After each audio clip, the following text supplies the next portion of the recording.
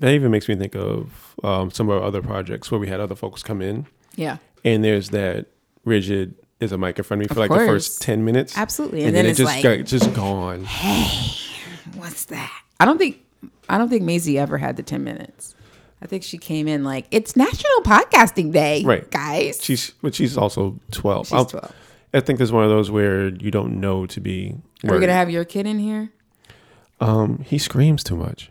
Remember we were doing That would take all of 10 minutes. we were doing the test. I can't have him. 10 minutes. At some point. Can we talk about your parenting style? How amazing it is. You're a great father. You know that. Two things. I don't know if you notice that how attached to you your son is physically. Physically? Yeah. Like if we're all walking out of the door, he's not crossing the threshold until you cross the threshold. Been working on him. He has this thing where he wants to hold the door for me until I walk out the door. I'm like, Yeah, I'm not just talking go. about that. Oh, okay. I'm just talking about nah, nigga. I like it here, but like if we're getting on the elevator, there's just a little bit of a hesitation. When we're going into the pool room, there's just going to be a tiny, I see it in his eyes. It's just a tiny bit of, where is he? Because he's 6. And also because he's just, like, there's some kids who just gone, like just out. You don't notice that, like, if we go out into the hallway, he's not dashing out. He's going to stay with you. He's going to walk with you. Whether you're holding hands or not, he is staying next to you. Some of that is my own doing because, again, I've taught my son to come to a whistle. Yes, you have. So there's some that tethering, I think, that happened just naturally. So I noticed that, like, it's interesting because I've done 6-year-olds twice. You know, I had my oldest daughter who's now 23. I remember her very vividly at 6.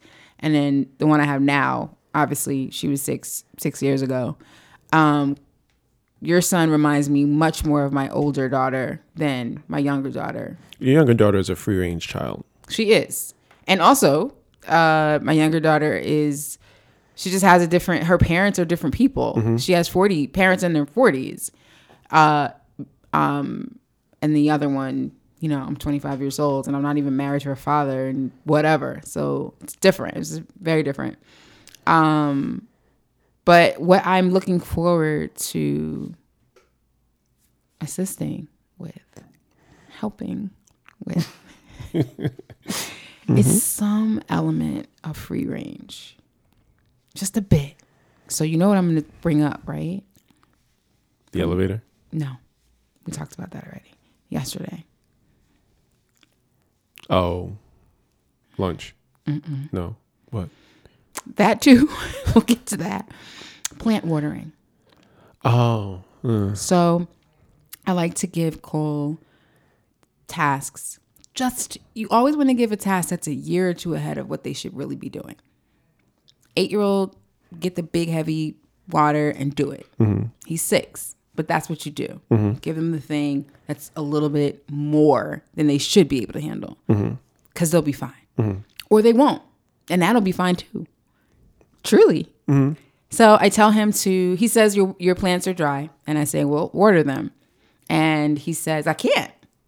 I don't know where the water is. Now I'm like, I'm kind of thinking you do know where the water is.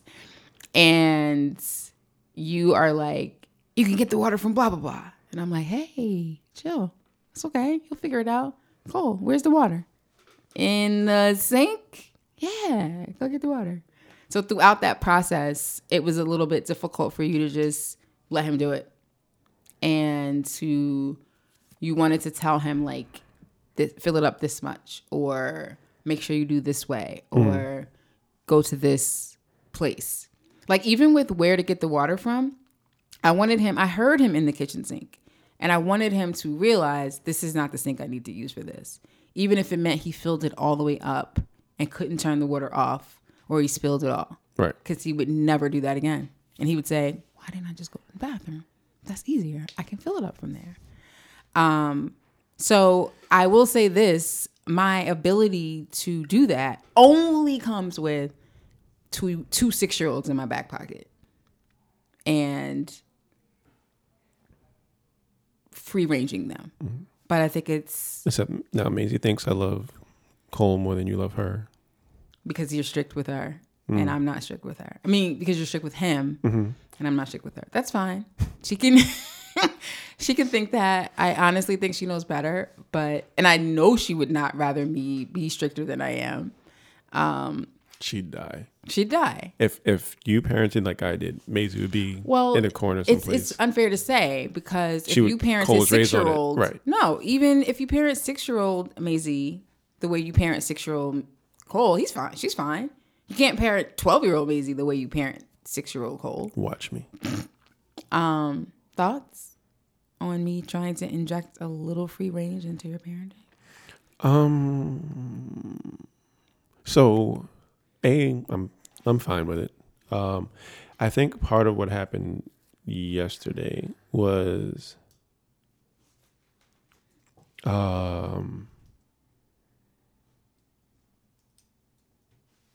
only person I've ever fell back completely on was with his mother. Of course.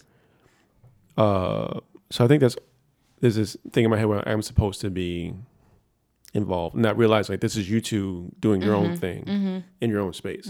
So it wasn't so much, I think, a matter of me hovering over him as much as it was hovering over y'all, if that makes sense. That makes sense. So, but the first thing you said actually makes even more sense, which I didn't consider, that right now you still think of parenting as you and his mom, and to think about, okay, let this person do this is a thing. I get that. And not a thing out of trepidation, a thing out of habit. It's out of habit. Yeah. Of course. I get that. Because you and I have conversations about things with him that are extremely helpful for me. Really? Yeah. Whether it was school stuff, whether it was sleep, you know, how to get him to sleep a little bit better and make the transition smoother. Like I hear those things and they're very, very helpful. And that's to the extent of where, like, I like the idea of you two developing your own thing and doing your own things, because he should have a different experience with you than he does with me. He has a different experience with his mother than he has with me. And that's just kind of what it is to be human. This person is this way. This person's this way. It's just the habit of coming back. That's the thing. I would love to be able to, like, I'm going to go shoot some pool. Y'all bake a cake or whatever y'all going to do. I'll be back in a half hour. Cool. I don't think he's ready for that yet. I think he's more ready than you are. Well, you don't think I'm ready to spend a half an hour with your son without you? I didn't say you weren't ready. I'm saying I think he's more ready than you are.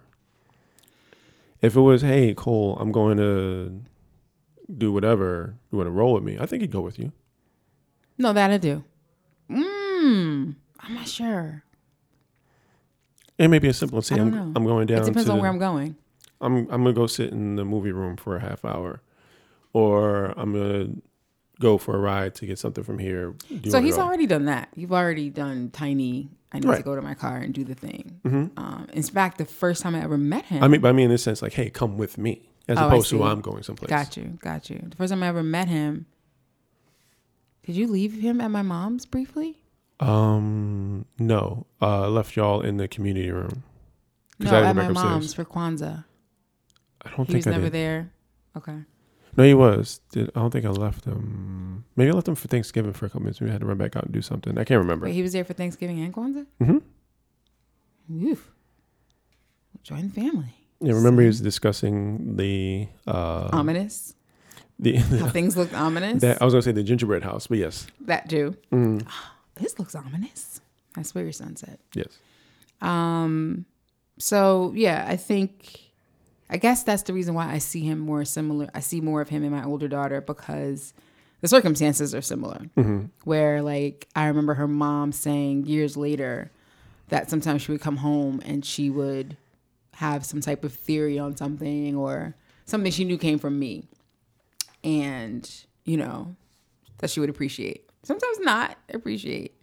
So that bonus parent, I hate that expression, but that bonus parent, I have talked to many people who have discussed the benefits of that bonus parent. Someone who doesn't have the vice grip that mom and dad have, but still have your best interest in mind, with no judgment, that will tell you all the things. No, and that's even where, like, there are moments where, and going back to this weekend, decided to make burgers with Cole, and the actual making went well. I saw it did. I don't understand how you don't have hamburger buns. He was fine, little Miss Bougie Queen with bougie. I'm not bougie, but where is the fun of having 2 pieces of bread with non-meat in the perimeter? And to be fair, when I was on the way back, I was like, oh, that's what I didn't get. I forgot. So we made the burgers, and he said he wanted tomato sauce on his burger because I made pasta and I made meat sauce, whatever else. And I put it on. He takes half a lick and he's like, I don't want this. I don't like this. And because spaghetti sauce doesn't go on a burger.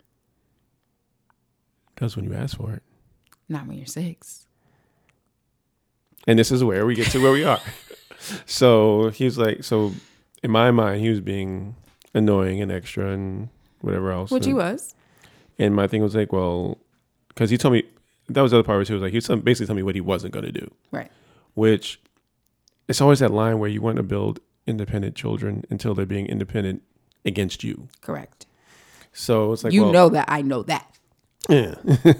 So we got to the point where it's like, well, this is the thing that you have. You're not actually giving it a try. Because I don't think he gave it a real try. He did. I saw him. Okay. Well, at that moment, I didn't feel like he gave it a real try. And it was like, well, what was going to have? Because also all this happened, as I mentioned, ice cream sandwich. Correct. So as soon as I mentioned ice cream sandwich, I'm done. And so it's like, no, you got to eat and whatever else. So we had the stalemate. We're like, well, I'm not going to eat. It was like, well, you're not going to get anything else until you eat. I guess 10 minutes passed. And that's when the deal making begins. It's like, he's like, hey, Dad, you mentioned you made pasta. What if it's the pasta? I remember looking at you and you were like, it's got to happen. Right. It's the pasta. I may have even said, I think that's a great idea. No, before I even looked at you, like, I heard, that's a great idea. It's like, because you really need to reward that. Because he didn't have a temper tantrum. Not that we allow those, but he didn't say, but I want. He got upset. He removed himself from the situation. He didn't shove it on the floor. Not that we would allow that, but he thought, right, I have to eat in order to get my ice cream sandwich. Which, by the way, we don't care what his motivation is for eating. You could be hungry or you could want an ice cream sandwich. It doesn't matter. Right. What can I do? I ain't eating that. So for him to come to you and say, hey, you mentioned something about some pasta. Meet me halfway. I can totally eat pasta. Right. He didn't say, I don't want that. Instead, he gave you another option. So I think that has to be. You got to grab at that one. And I bring that up just in terms of, in that moment, you brought me down. You pulled me back. Brought me down is the wrong way. But and I had to, in that moment, like, you look at me, it's like, you gave me the really face. I'm like, oh yeah, this isn't that big a deal. Because I forget sometimes how, not smart, but how, in the pantheon of children, how obedient and well-mannered and thoughtful my son actually is. Absolutely. And I think no matter where you are, where your child is in that scale, you're always trying to push it a little bit more forward, a little bit forward, a little bit forward. And I have to remember, like, no, he's fine. Yep. He's also, I am and have been with both of my kids super maybe passive to a fault when it comes to food. Particularly so with girls, because you always, have that danger. Well, not like boys don't have food disorders too, but particularly with girls, they always tell you to pick your battles. Food is never the battle. Which is why my son carbo loads 24 hours a day. Correct. So I think it's up to you to figure out how to combat that. He's in this weird space where he doesn't like many things, which is super normal for a 6-year-old. So it's going to be up to you to try to figure out what's there. There are literally hundreds of protein-packed things that boy would love right now. But that was the other you part, just too. need to figure out what they are. But that was the other part, too. The whole point of me cooking with him was to steer him towards that. Right. And then we hit this stalemate, and I kind of forgot what the whole point of the process was in the first place. So, like it wasn't about the obedience. It was about, hey, let's try something correct. else. Which he did. So I will tell you this, which I think I told you before, but with the burgers, I'm an amazing dad. And, yeah, that too. no, yeah. With the burgers, with anything with a 6-year-old, it has to be tiny, so that they Right. can feel like they accomplished something with the smallest of bites. Right. So the burger needed to be 3 burgers on 3 little mini buns, and he needed to have sliders. Yes, you needed to make sliders, You know, even a little bit smaller. His first burger was a diner burger. I have a picture of him where you don't see his face; it's just him holding the burger. Maisie's first burger was a White Castle burger. Don't tell anyone. I love White Castle. Are you? I kidding? know, but you don't feed your kid. Did I mention she was like 9 months old? I'm kind of proud Her of Maisie. first food item outside of breast milk What's a White was Castle a White burger? Castle burger, and she fucked that burger. Ear Talk is brought. Oh no, sorry. Ear Hustle is brought to you by White Castle. White Castle. It's also really brought to you by Bustelo. Bustelo. We love Bustelo. Shout out to Bustelo. I love Bustelo. The, And Mrs. Somebody's Myers. Mrs. Myers Yes. things. The Myers I family. don't think we did that at all. The Myers family and the Bustelo family sent us some care packages. We will need to write something down and get that right. Well, no. We're not writing anything because they're not sponsors of the show. They just sent us some swag. Oh, okay. So no, Bustelo sent us some hot chocolate K-Cups and some coffee. Speaking of glasses, all types of stuff. I've always been shamed because I've always let Maisie have coffee since she was like, I don't know, 7, 8. She's not drinking espresso, but a splash of coffee with some milk in it. Which sometimes Cole and I used to split lattes. So many times we'll get her out the door. I could do some bargaining about breakfast items. So yeah, I'm looking forward to sampling and getting Cole on board with coffee. not coffee, It's with like, please, a God, no. variety of foods. Because they're there. They're out there. You just got to kind of figure out what they are. And The fact that he doesn't eat grilled cheese, I remember distinctly the first day I convinced my oldest daughter to try a grilled cheese sandwich. She just couldn't believe that her whole life she had been not eating grilled cheese sandwiches. She was just like, why didn't you tell me? I'm like, I've been trying to get you to eat a grilled cheese sandwich since you were 4 years old. And you know what's funny too, now that I think about this, we spent a good chunk of time talking about being more thoughtful and mindful of our diets. Right. And in that moment, I wasn't thinking about him, but it all kind of runs together. Because part of the reason I'm getting fast food is because he wants Wendy's. Of course. So, yeah, it's not about him. I just want to get in better shape, so I got to get him to eat right. You want to get in better shape? Yeah. We're not going to do this again. We had this whole... Nope. Yeah. This was my regular self saying this. Wow. Not Yes. my co-host self. What do you mean? Like, what are you trying to do exactly? Tone up. Get right. Lose weight? No, I don't care about my weight. Okay. Actually, if I got in shape, I'd probably gain weight. So, like, this is just like some summer prep. No. It's not summer prep. It's genuinely me not being thrilled with my body. But if you listen to episode, I want to say 6, whole long conversation about that. 6 or 7, one of the two. So we're not doing that again. Nah. I don't remember. How do people not make sure they don't repeat themselves? I don't remember anything we talked about. If you right now started talking about... You don't remember we talked about real life either. That's so there's true. that. If right now you started talking about, tell me about how you feel about your body or weight or whatever, I could completely go on a tangent. I also recognize that I remember certain types of details more than most folks. Like, I'll lose my keys every day. But... You don't say. Yeah. But if you say, well, that last 3-hour session we did, what did we talk about? I can run that down. So I'm a little different that way anyway. So our listeners maybe wouldn't, but except it was just like last episode or the episode before. It's inevitable that there's some stuff that's going to repeat anyway. So it is what it is. Because I really feel like talking about my body right now. But you're the producer. Ugh. Guess I won't. Why? What? In what regard? What's happening? I'm just not liking it. And my mom told me to never tell your partner that you don't like your body, because then they're not gonna like it by default. That reminds me, I had a girlfriend once. Twice? 3 times? She was very much, I don't know how we're together. I don't know, blah, blah. And eventually she's like, I was like, oh, where are we? And that was like, yeah. She convinced me. That y'all should not be together. Yeah. That's just, okay, then I'm not going to talk about this. Hustling. No, but it's different though. It's you not being satisfied with something about you. God, is not why are you with me, or why are you okay with this? Oh, I thought that was just one of the many things she said. I hate Twitter. I put the Legend of the Biggie instead of the Legend of the Biggie belt. Do I delete and do it over?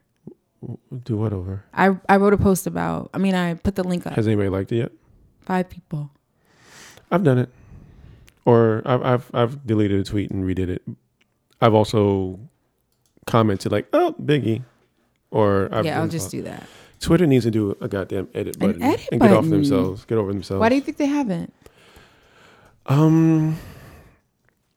don't know. I know some folks that say, well, you can tweet one thing and then you hit the edit button and you can, but like Facebook. Oh, because of that. But Facebook will still say this is what it said. This before. Is edited. This is right. So that's not only does Facebook say this is edited, but doesn't also. Can't you all also see what that edit was? I think if you dig, you can. Like, it's not easy, but yeah. I've had there's nothing worse than something has 30, 40, 50, 60 retweets and you look, it's like, oh, I misspelled the. At that point, you just. But you know what? I sort of like that we are starting to learn to just ignore it. Like, I noticed that because I know we all are in a typo in a tweet means absolutely nothing. Because we all know that it's just a mistake that could just happen to anyone. I think that's particular to being a writer. Yeah, as a writer, I don't look down on somebody for having actually. No, you look down on yourself, not others. Yes. But when you do it, you're like, and it knows that you're different, I think. Yeah, I guess. Anyway, so about me. Because this is always about me. Ooh, I want to talk about that too. About me feeling like things are always about me in this relationship and how it makes me uncomfortable. Can we talk about me and how I feel about me? And how everything is always about me? What do you mean? How meta is that? What do you mean? You don't know what I mean? No, really? No.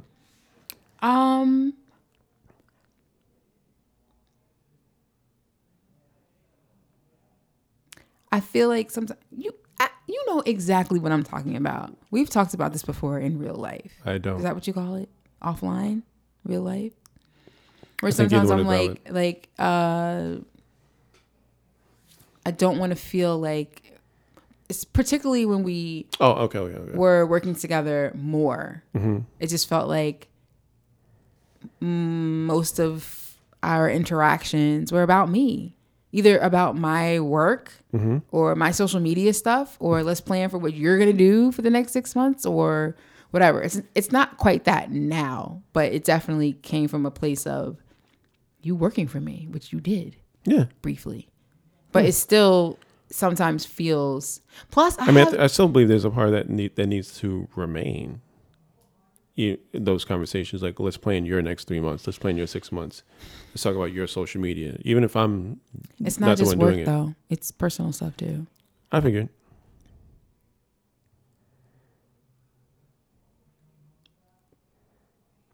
You know what podcast listeners love?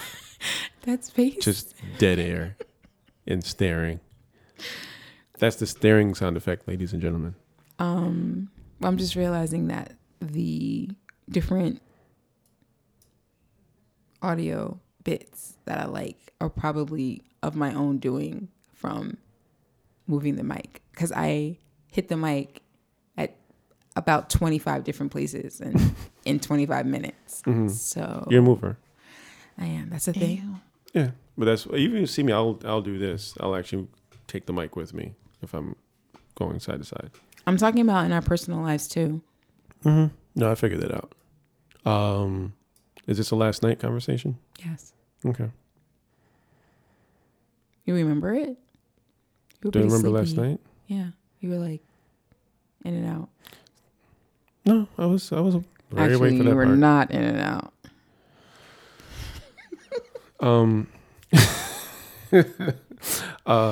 Yeah, let's get into it. Ew. Wait, what? Seriously?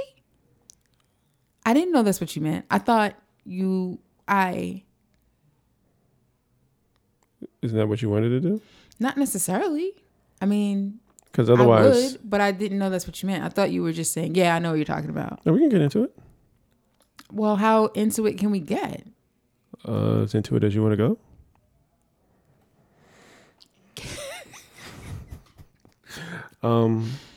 No, so I purchased a couple of beers last night. Yep. And one of the things we discussed a few times. And I'm in recovery, and I have not had a drink since 2011. And that was something from, I think, Jump Street. I was concerned about. I wanted to get some understanding on how that would work in terms of us. Because I enjoy my beers and my libations and whatever. Yep. And one of the biggest things was there can't be empties or half empty, whatever. It's kind of like laying around. Right.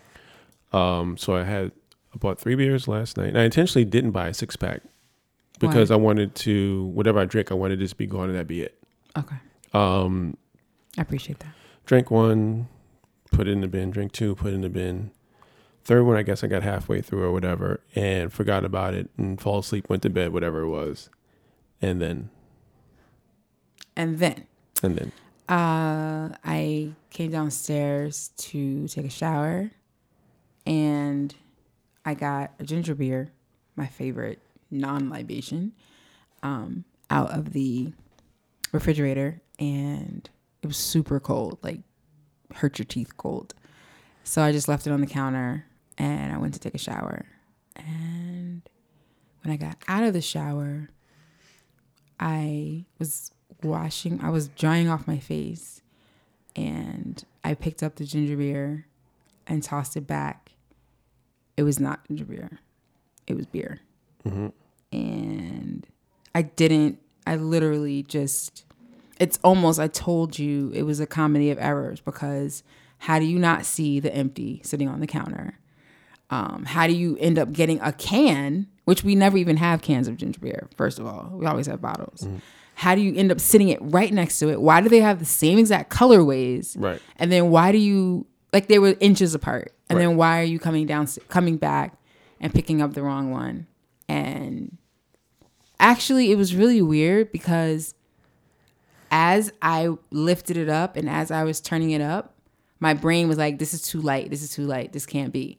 But then another part of my brain was like, but it can't be anything else. Can't be anything else. Can't be anything else. Because I normally know when there's beer in the house. Right. And so I was completely thrown off this time because I didn't even know. Oh, you Not didn't that I know? need to. No. I didn't, yeah. Not that I need to, but like sometimes my brain will be like, alert, alert, alert. Mm-hmm. Beer is at the 11 o'clock. Right. Or whatever. So because I didn't know at all, my brain was just like, nah, it's fine. But my arm was like, bitch, ain't nothing in here. What's wrong with you? No. So I was angry and I was frustrated. And by this point, I guess I'm asleep. You're asleep. Mm-hmm. Mm-hmm. And I may have said some curse words, and I threw it in the bin, and I was more angry. So I took it back out, and I took the ginger beer, and I went upstairs and I slammed it down on your nightstand and started watching Avengers. As one does. As one does when you get a little taste of beer on your tongue and you don't drink. So I eventually wake up, and the first thing is basically like, dude, yep, like, what's up? I feel terrible about it. Still do. But this also isn't like the first time this has happened. It is not. Honestly, I told you this already, but I think I've had more, oh my God, interactions with liquor in the past 8 months than I've had in the past 8 years. Right. So to that end, my response was, well, I just can't drink here. Which I felt uncomfortable about because it sounds like a punishment. And again, I'm not saying it to make you feel guilty or to make it sound like it's just, this is where we are. It's just a fact of, us living together and how we're going to interact. Because one of the things you talk about is, you go out the doors and by default, you have to be on alert. Correct. I remember there was an event at the building. There was a fire, like they had the fire going. Oh, yeah. And everything else. Mm-hmm. And you grabbed something accidentally there. Mm-hmm.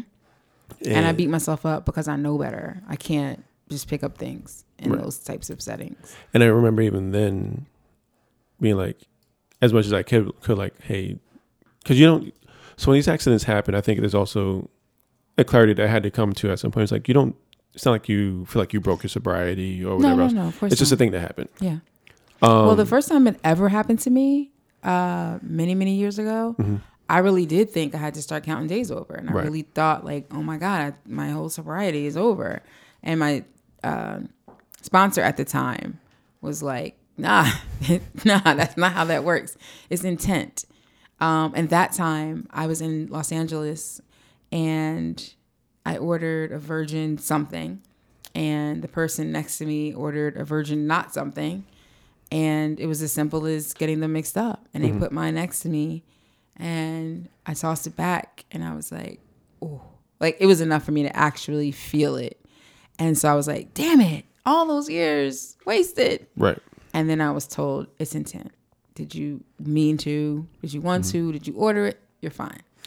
And we even had like conversations about, well, some of our rules are laid out from past relationships as well. Like,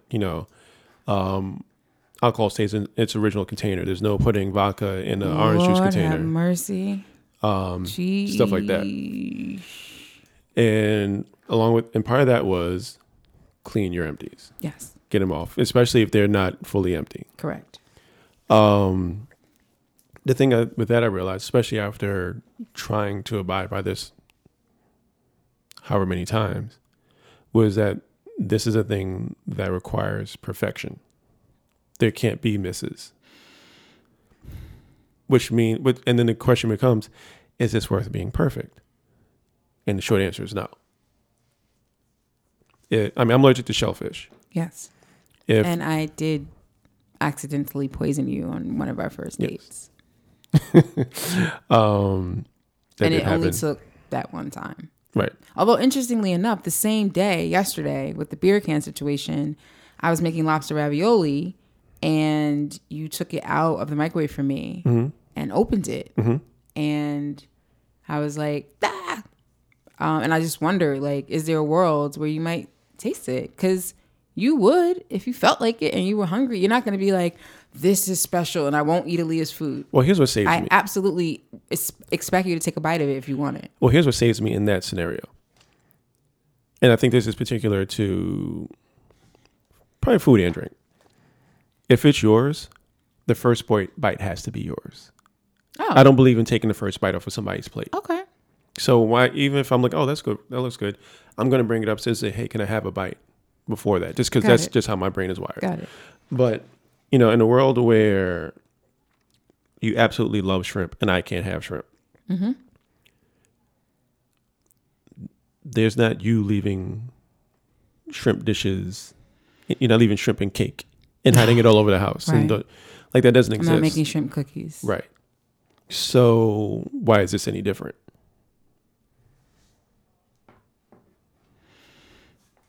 I guess because there's no, you were born, well, you weren't born with it, but there's no, what's the word I'm looking for? Being allergic to shellfish is not the same as being an alcoholic, Shane. It's just I mean, it's as close to an analog as I can come up with, because no, it's a comparison. It's right. just that not being able to have alcohol around comes with a judgment, not with you, but just in general, it's more of a thing than Maisie has a tree nut allergy. Right. I have to make sure I read things, but there's no thing that comes with I can't eat tree nuts. It's just whatever. There's no part of the world where you noted that somebody's allergic to tree nuts. Oh, tell me about that. But there is a world where it's like, hey, I can't drink and it's kind of hard for me to be around it. So that's a thing. And it's a thing that I hate being reminded of, as I've told you. Right. It's sucky.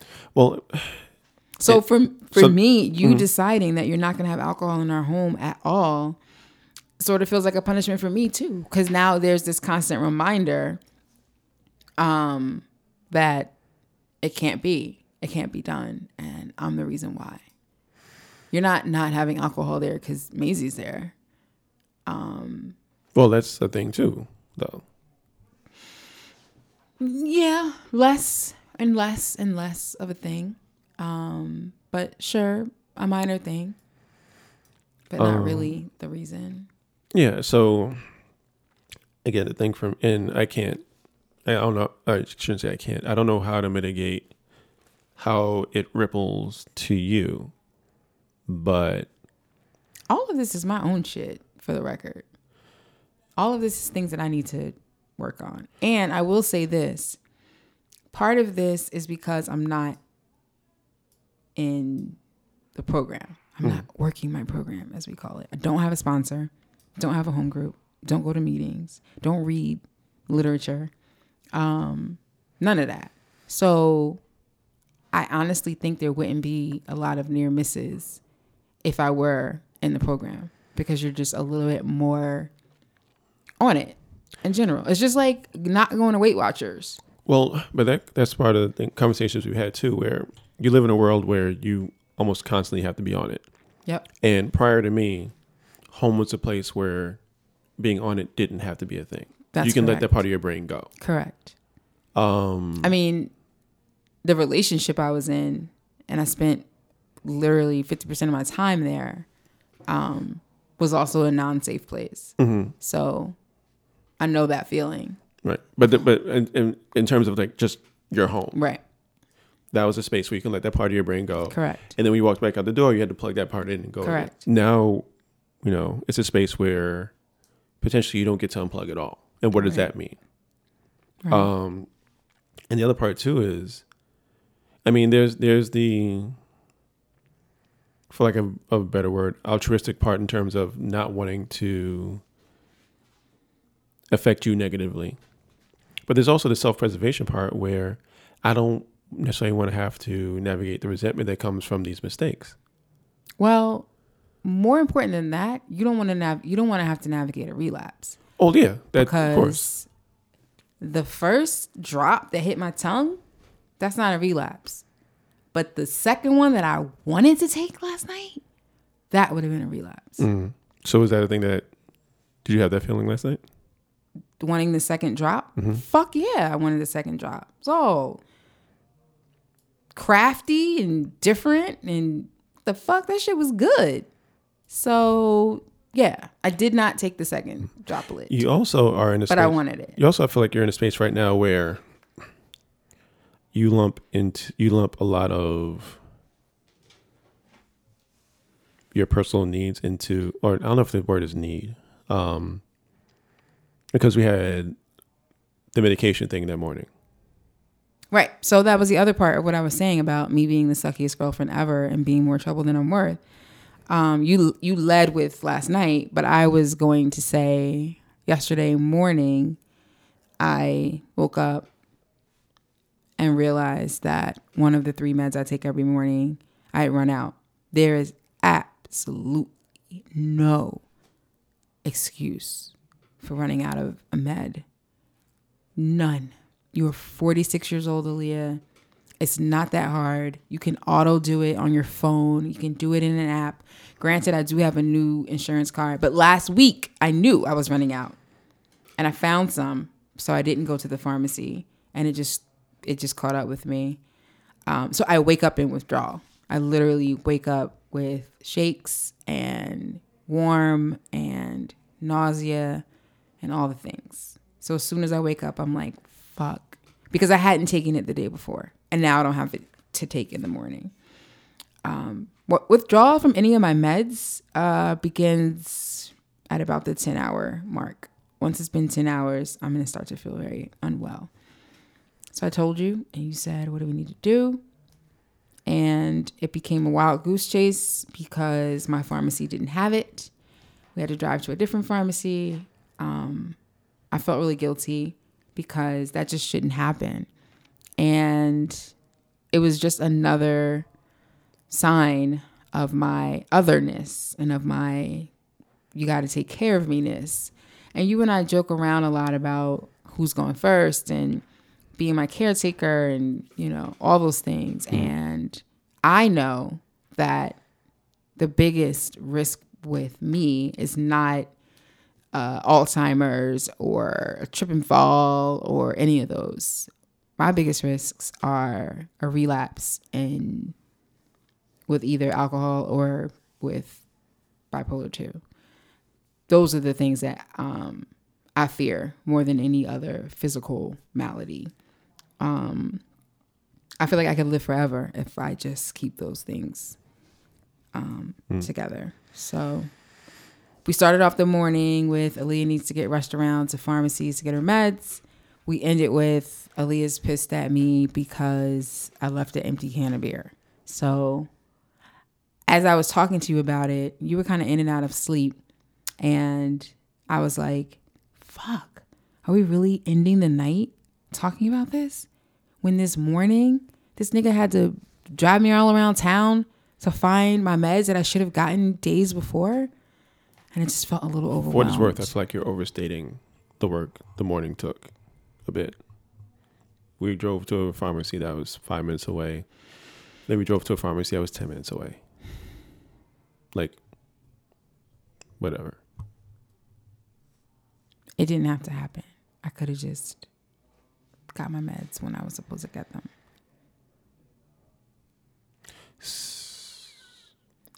I don't know what that was. So I think that's the thing for me too. You exist in a world where part of your functioning survival depends on perfection. Can't miss a dose. Can't miss this. Can't miss that. Can't accidentally drink the thing because who knows about, excuse me, who knows, you know, if the mistake becomes purposeful. And I take that to heart. So. But I have to be perfect. You don't.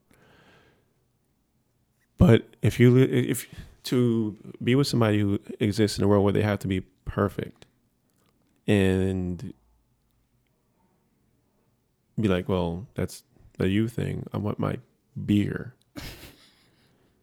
Like, I don't know how to justify that. And I mean, be perfectly honest. So I dropped Cole off at my ex's yesterday, and we're both whiskey heads. We like trying different things, whatever else, blah, blah, blah. And she's like, hey, I got these two I want you to try. And they were peanut butter and jelly whiskeys. Delicious. And she's like, here's where you can get it. And I mix it with this. And this is great, blah, blah, blah, blah, blah, blah, blah. And in my head was like, this sounds great. But this is not, because the thing that exists in my world now, this shouldn't be a thing. And I know that's hard to hear. It is. But, and I said this last night in all my dreariness, I've acquired a best friend, a business partner, and some really good sex. Nope. What part of that am I giving up for a bottle of whiskey in the house or a beer in the house? I can still go. I told you the other night, I jumped in the Uber, went to the bar, had a couple of drinks, had a good time, came home. That was it. You took an Uber? Yeah. Oh, I didn't know. I don't need any DUIs on my record. No, you do not. So I did that and it was fine. actually forced me to be social a little bit, which is something neither one of us are the greatest at. Social, smotional. Right. So you're better than me. If that becomes my relationship with alcohol, then that's what it is. And yeah, it costs a couple dollars more, and it's not an immediate thing, but it is what it is. I'm not trading one back for what I've gained. Well, just the same way that you feel like you don't want me to end up resentful, I have those same concerns. But again, what does it mean that I'm resentful of you because I can have beer in the house? It doesn't matter. It does. It doesn't. That's not how resentments work. They just happen. What they mean or whether or not you can be judged for having the resentment, none of those things matter. They matter if I'm judging myself on them, though, which is what I'm doing. I'm judging myself on a world where I'm resentful and mad about the 98% of everything that we've done, acquired, whatever else in our relationship, about this 2%. So as far as I'm concerned, as it pertains to bipolar 2 shit, that I feel like is a more personal journey. And I do pretty much what I'm supposed to do. Mm-hmm. Literally just discovered a pill box that holds a whole month worth of pills instead of digging through prescription bottles for 5 different things every day, which is dumb. It's just a constant path. I think I do a lot better than I give myself credit for. I don't miss therapy. I don't miss appointments with anybody. I get sleep mostly. I do most of the things I'm supposed to do. So, but I'm not doing the things I need to do as someone in recovery. So I think there's a world where I am in a space where a lot of the stuff that's happened doesn't happen and doesn't bother me because I'm going to go back to Weight Watchers, even though I've never done Weight Watchers, what I would expect, or any type of food support group, Overeaters Anonymous or whatever. When you're in those meetings and you're surrounded by people who get it, it's easier to walk in the house and walk past the cake and not be like, why is there cake here? Oh, I'm trying to. You can get to a space where the temptations or the things around you just don't connect. So there's a world where I walk in and throw the empties away because it's not a thing. And that's not the world I'm in right now. But that's me. Just like I still have to deal with you. As I am now. No. I'm going to rephrase it. We have to deal with each other where we're at. Right. That's just how that goes. I'm just telling you that that's part of the reason that, and something that I need to think about.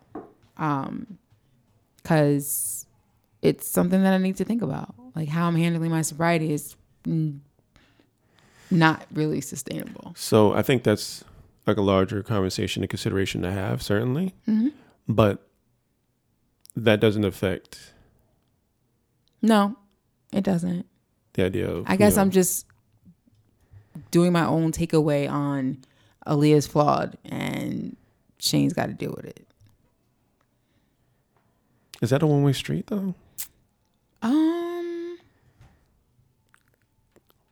Because I feel like you talk about me like somebody who has their shit together.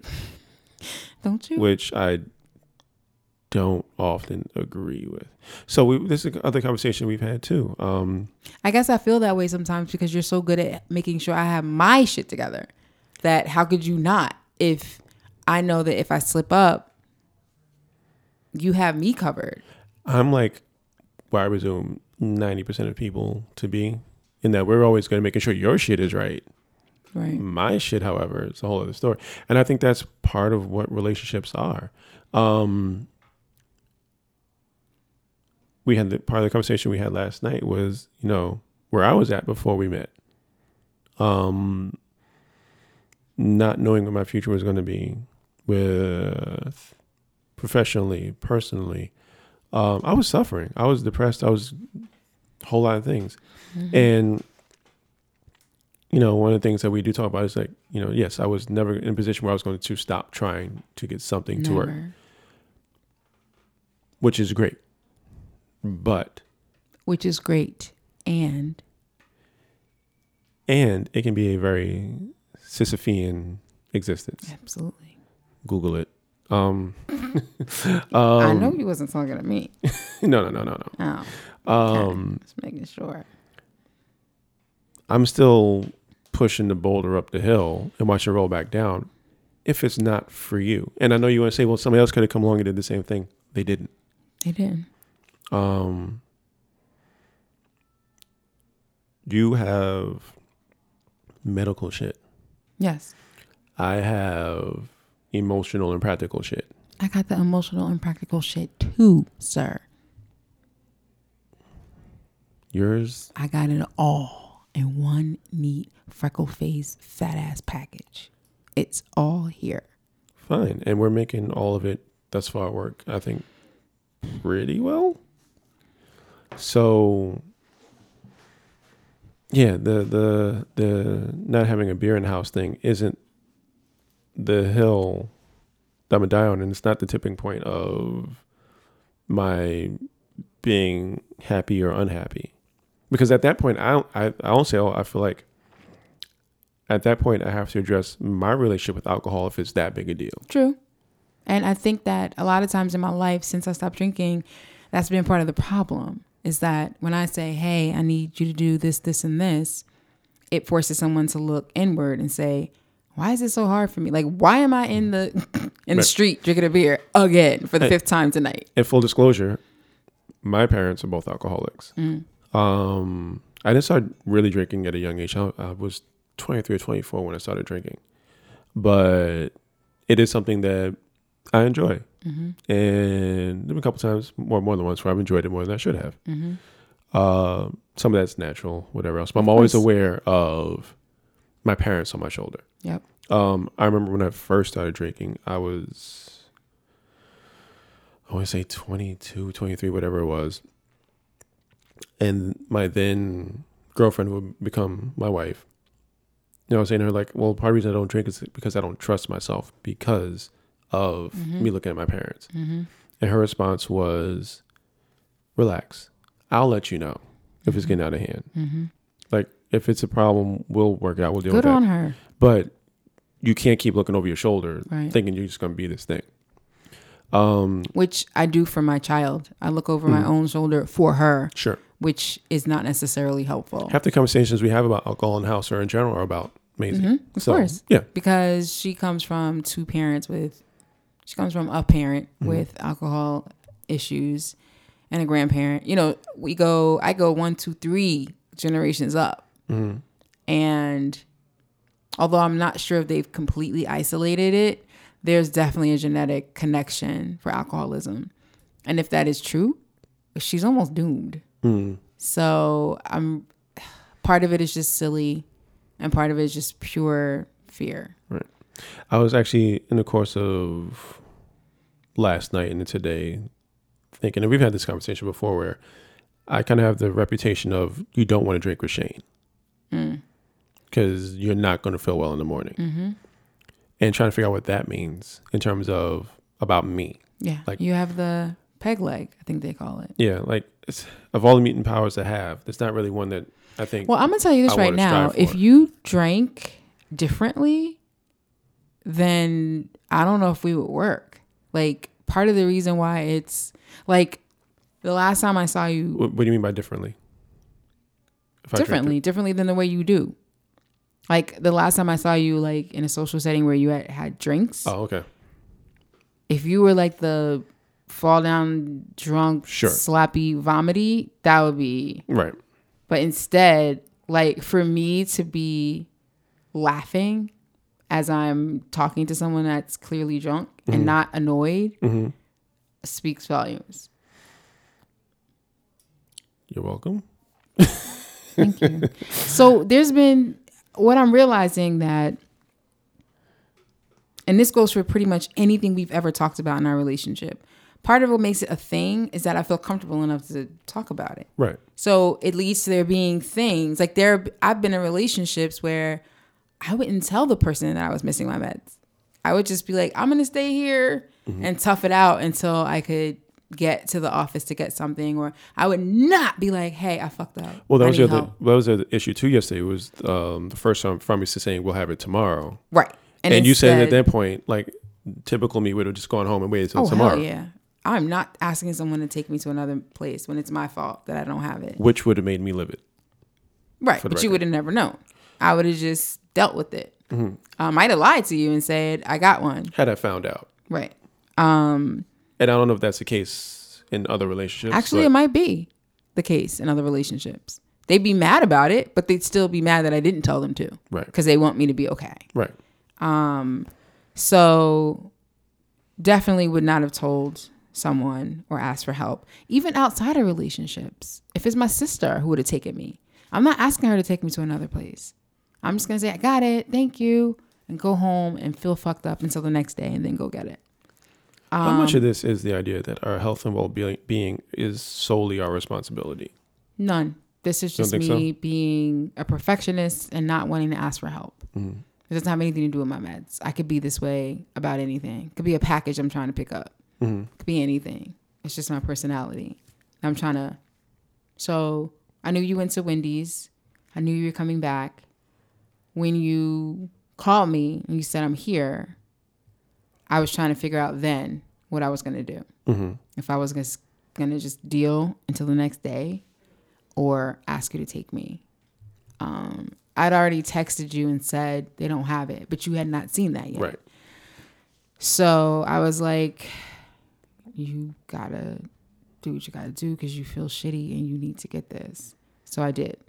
But everything that we talk about in our relationship, 99% of the time comes from it being a thing because I'm trusting that it's okay to be a thing. So like with alcohol, there are lots of things outside of there being empties or any of that. Just like, I want to say like maybe a week ago or 2 weeks ago, we were at a restaurant and you were looking, I think we were in the city and you were like, should I get all the alcohol ever in the world with the whipped cream on it? Or should I get a glass of Merlot with 2 shots of Henny in it? Just a side note, do not disrespect me. There will never be any whipped cream with all the things. Like, don't do that to me. No. But yeah, so in the midst of learning the boundaries and what does and does not work and what is, what's what I'm looking for,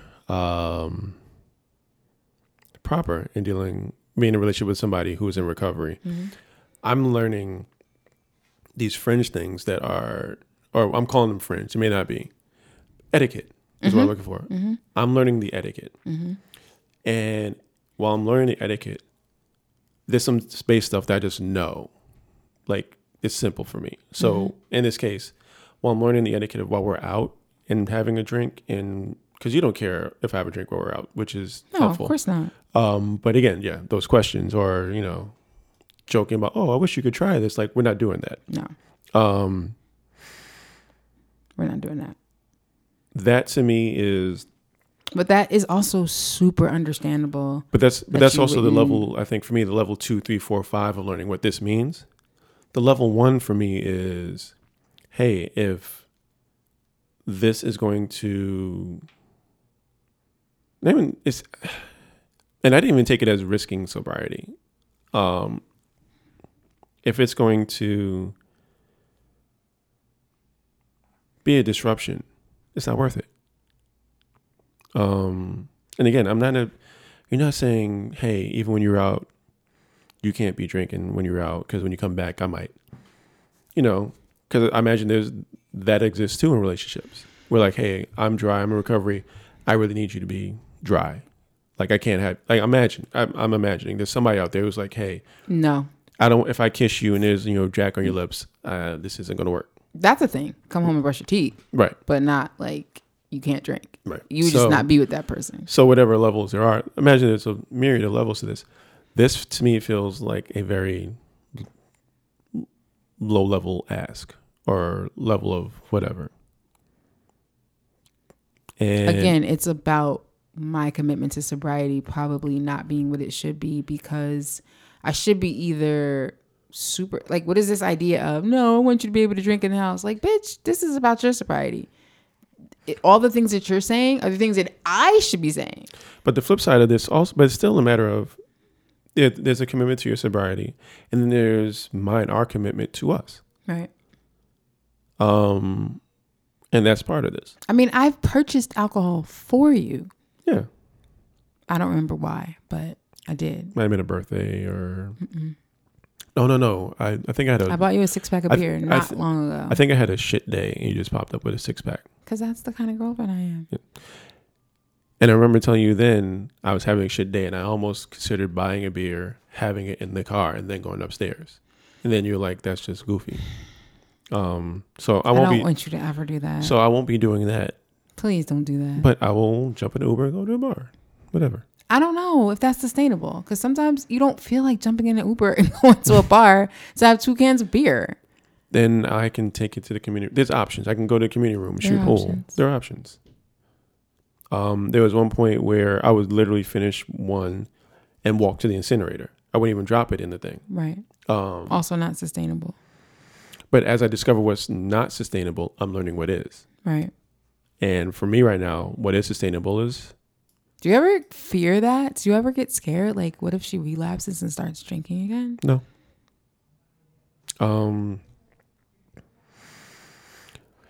What would you say if I was like, hey, I'm drinking now. It's fine. Don't want to talk about it, but you'll see alcohol here and it's a thing.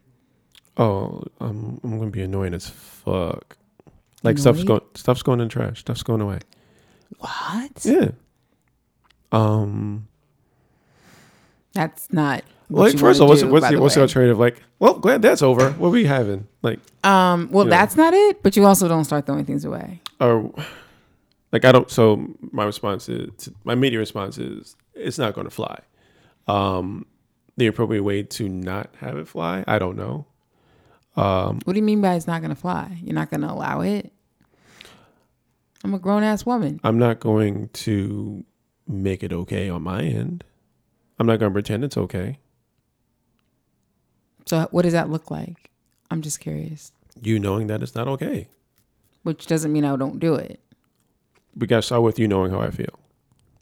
And I think and I mean, like, what if it only happens outside of the house? How do I know? You don't. Well, if I don't know, I don't know. But you know what's happening. Maybe I come home drunk. Maybe you can just tell. Maybe I tell you. The first step is me letting you know, like, I'm like, nah, we're not, that's not. You wouldn't let me, in whatever realm it is, whether it's whatever form of self-sabotage you can attribute to me. I think the closest would probably be if you were depressed and you didn't want to get help. Right. You're not gonna. That's probably the only thing I'm not having. Right. And you'll let that be known. One of the conversations we had at the beginning was, and I still need to stop fucking around and get this together. If I'm not about some form of therapy, we can't be together. That's true. And I mean, thankfully or not thankfully, it's been a matter of my own laziness that I haven't set up. I don't think that's true. I don't think it's laziness. I wouldn't say that. I think that, first of all, the fact that you have health insurance, good health insurance, is amazing. And it was something that I really wanted for you. Getting the therapist is gravy at this point. I don't think you're lazy. I think you've got a lot going on. And I think that the process of getting a therapist is a lot. And I think the process of getting a therapist is just like what you were saying about writing a story. You think you're not doing anything, but you are. You're thinking about it. You're thinking about what you want. You're thinking about what you want to talk about. You're thinking about what you want to work on. The work into getting a therapist started when you got insurance. Right. Well, there's no more lazy. Before that even, actually. Before that. But now there's no lazy. There's just, you notice I'm not browbeating you. I don't say, do you have a therapist yet? Do you have a therapist? I feel like it's going to happen when it's going to happen. Right. But to my point, if I was in a position where it was obvious I needed to be on somebody's couch. Yeah. And I'm like, I'm not about that life. I'm not doing it. You're reading me the riot act. And at some point, you're just not there. No, I'm not. So I mean, it would take a long time. And I think it's the same thing here. Like, I'm not going to disappear because you have a relapse. And we're going to meetings. We're doing whatever we got to do. So can I tell you what you should do if that ever happened? Can I trust you? You may be giving me false information no, go ahead. Do you think I would do that? No, I don't. First of all, you should not make any mention of the drinking. I come home drunk, bite your lip. I come home and tell you I had a couple drinks, but it's fine, bite your lip. Because that's what we're really good at that. We're really good at that. You're not going to be telling me that you're upset or angry or not having it. It's not going to help. So for the record, But I don't think I'm any of those things. Just so you know, I'm not upset. I'm not angry. What you want to do is stay in how can I help? Mm-hmm. Because everything I've known about you tells me that this is not what you want. Right. You can call Eric and say, Aaliyah relapse. What should I do? You can absolutely do that. Call her because she's not listening to me. Because Maisie is at risk and that's his child. So you have every right to bring him into the conversation and I will fucking kill you. I know. But what you want when a person relapses, and this is for drinks or bipolar shit, whatever, you want to try to get that snap, that moment. We all have that, like, that thing where the thing you can't get past. I can get past you because you're just mad because I'm drinking. You don't care. I could easily be like, Shane will be all right. He's fine. I'll stop drinking at some point. But I'm not actively doing anything to you or your life. But when you say, okay, so just so you know, Cole can't come back here until you're clean because I just don't feel comfortable. That's like there's nothing I can do. That's 100% true and it's 100% fair and I 100% don't like it. When you call Eric and Eric calls me and says, yo, Shane told me you relapsed. Do what you got to do. Maisie's going to be staying with me until you get your shit together. Of course, and all of this is within the realm of I want to help you. Right. And you also call my therapist. So, because I probably haven't told her. So again, in terms of being clear, basically you become a big old tattletale. Right. Whatever I do in that space is not out of anger or judgment or whatever. Of course. It's concern. Of course. And that's where I go back to, like, yeah, you relapsing isn't good luck to you. Like, hey, I can't. Right. So just to make that part clear. And also when I said that to you in the very beginning, that if I felt like I couldn't get through to you, I think is the words that I used. Mm-hmm. I'm out. Therapy. That doesn't actually apply. Cause like, I'm not going anywhere. Like if I can't get through to you, I'm going to get through to you. You know, like I said that to you 8 months ago. I had no idea we would end up where we are now, where it's a little bit different. And I'm not walking away from you because I can't get through to you. Sure. But it's still a thing that's going to get addressed. Of course. Absolutely. Yeah.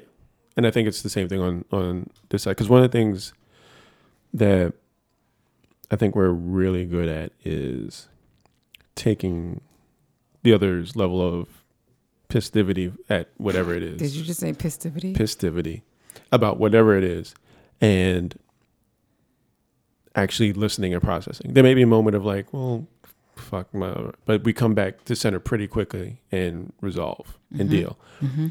We haven't, again, this is a very young relationship, but we haven't had much of the go to bed angry, mad for 3 days. I'm not talking to you. You're not talking to me. How long have we ever been mad at each other? Half a day, maybe. A whole half a day? I'm extending because we always come back to having the conversation and understanding that. So I've been in situations where the hard talk has come out of anger or being punitive or whatever else.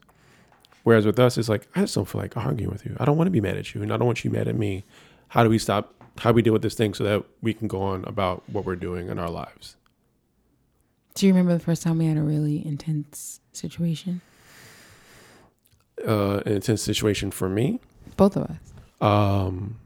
Polo was involved, of course. Evil Polo. Oh, you remember the yeah. Mm-hmm. I do. You know what people love to listen to? Dead air. I was thinking in my mind, I don't remember how we quelled it. I think somebody was just like, hey, can we talk about this? But I do remember that's when I knew I was sort of screwed up in this relationship because I was still living in my tiny little apartment with my pull-out couch that I didn't know was a pull-out couch until you came along. I feel like you told me it was a pull-out couch. Yes. How did you know it was a pull-out couch? I just pulled it. I saw a handle and I pulled. I had that for 4 years, by the way. So I bought a mattress and had a king-size bed. And you would come over pretty much every night. And I think I almost didn't that night. You did not come over, didn't. Is my point. Oh. You were going to, and you didn't. And I was used to, if you came, this is the days of you coming over at like 3 a.m, your nomadic life. Right. So. The 3 a.m. was not booty call action. No, it was not. It was just. Necessity. Go to sleep. Right. So I was expecting that you were coming over at like 3 and I would be asleep, but we'd wake up together. Mm-hmm. And I woke up and put my arms out for you, and you weren't there. And you were clearly sending me a signal. Yeah, I remember that night now. So I think what happens with us is we know that we can't hide how we're feeling, what's going on, the things. We both tried to be hush mouth and walk around in silence because we were mad about something. Of course. I'm going to do it right now. We're in a relationship where we can't hide, but there's comfort in not having to hide. We also are not yellers and screamers. Right. So that's helpful. Mm-hmm. So it never gets to a 10. Right. Because it's very hard to come back from a 10 when you're yelling, cursing, name calling, screaming, all that. Yeah. We don't do that. And I'm saying that because I believe you probably have never done that. And that's my default. I throw things, I scream and yell and call names. Well, we had conversations where you think we're having an argument? Not argument. We're having a debate. And I'm looking at a full-on argument. And vice versa. Have we? Yeah. On my end? Yeah, I think so. No, yeah, you're right. Right. I think we're having a conversation. Right. Not even a debate. Right. And you think we're having an argument. So yeah, I know how to throw bows and all kinds of nonsense. And it's very hard to come back from that because I'm good at saying something that can't be unsaid. And I remember this guy I dated, I said something really unkind while we were arguing. And afterwards I apologized and he said, hey, words are like bullets. Can't put them back. Mm-hmm. And that's true. So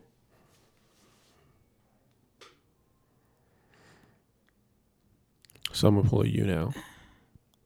What are the takeaways? What the fuck? What time is it? Why?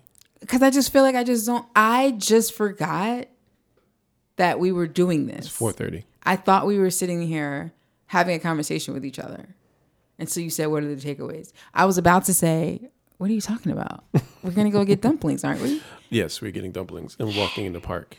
It's a beautiful day. Because it's a beautiful day. It's like 60-something degrees. It's the first beautiful day. So we're going to go to the park where it all magically happened back in 2018.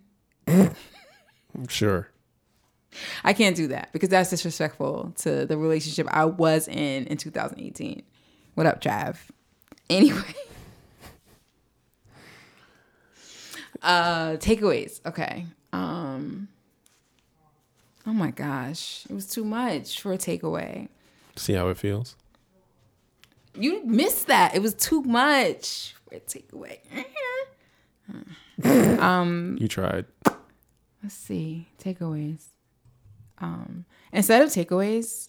No. We can't change the rules now that it's your turn. Well, can it just always be whatever it feels natural to be? Sure. Because I've been saving this. Sure. I want to read a poem that I wrote on August 11th, 2019. It's actually not a poem, but it was just what was on my mind at 8:22, August 11th. Okay. Mm-hmm. There's a photo that goes with it, but I'm not going to show you the photo. You sleep fitfully, heavy breathing, and then nothing. Movement, nothing. I'm realizing I've never once seen you down. If you're sleeping, I'm sleeping too. I've never watched you fall asleep and randomly scratch your ear 1,000 times.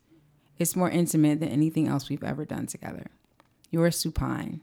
You're both tightly wound and completely vulnerable. I want to wrap you up in blankets, but I'm afraid to wake you up. I'm happily shocked that we're not having sex tonight. Watching you sleep is an honor and a privilege.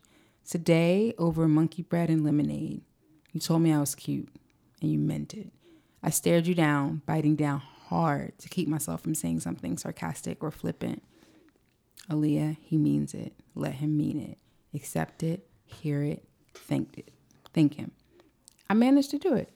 I received it. Ha. Today was a lot. I was petrified, but I didn't let you see it. My heart didn't stop racing for a long time. I'm going to sleep now. I miss you so much, and you're right here.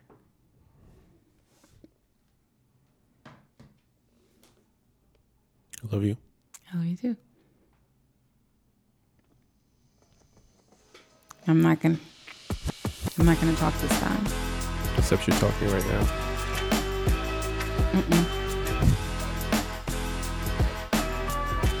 Ouch. I have like inner ear issues from these headphones. We'll find you some new ones. Coronavirus in them.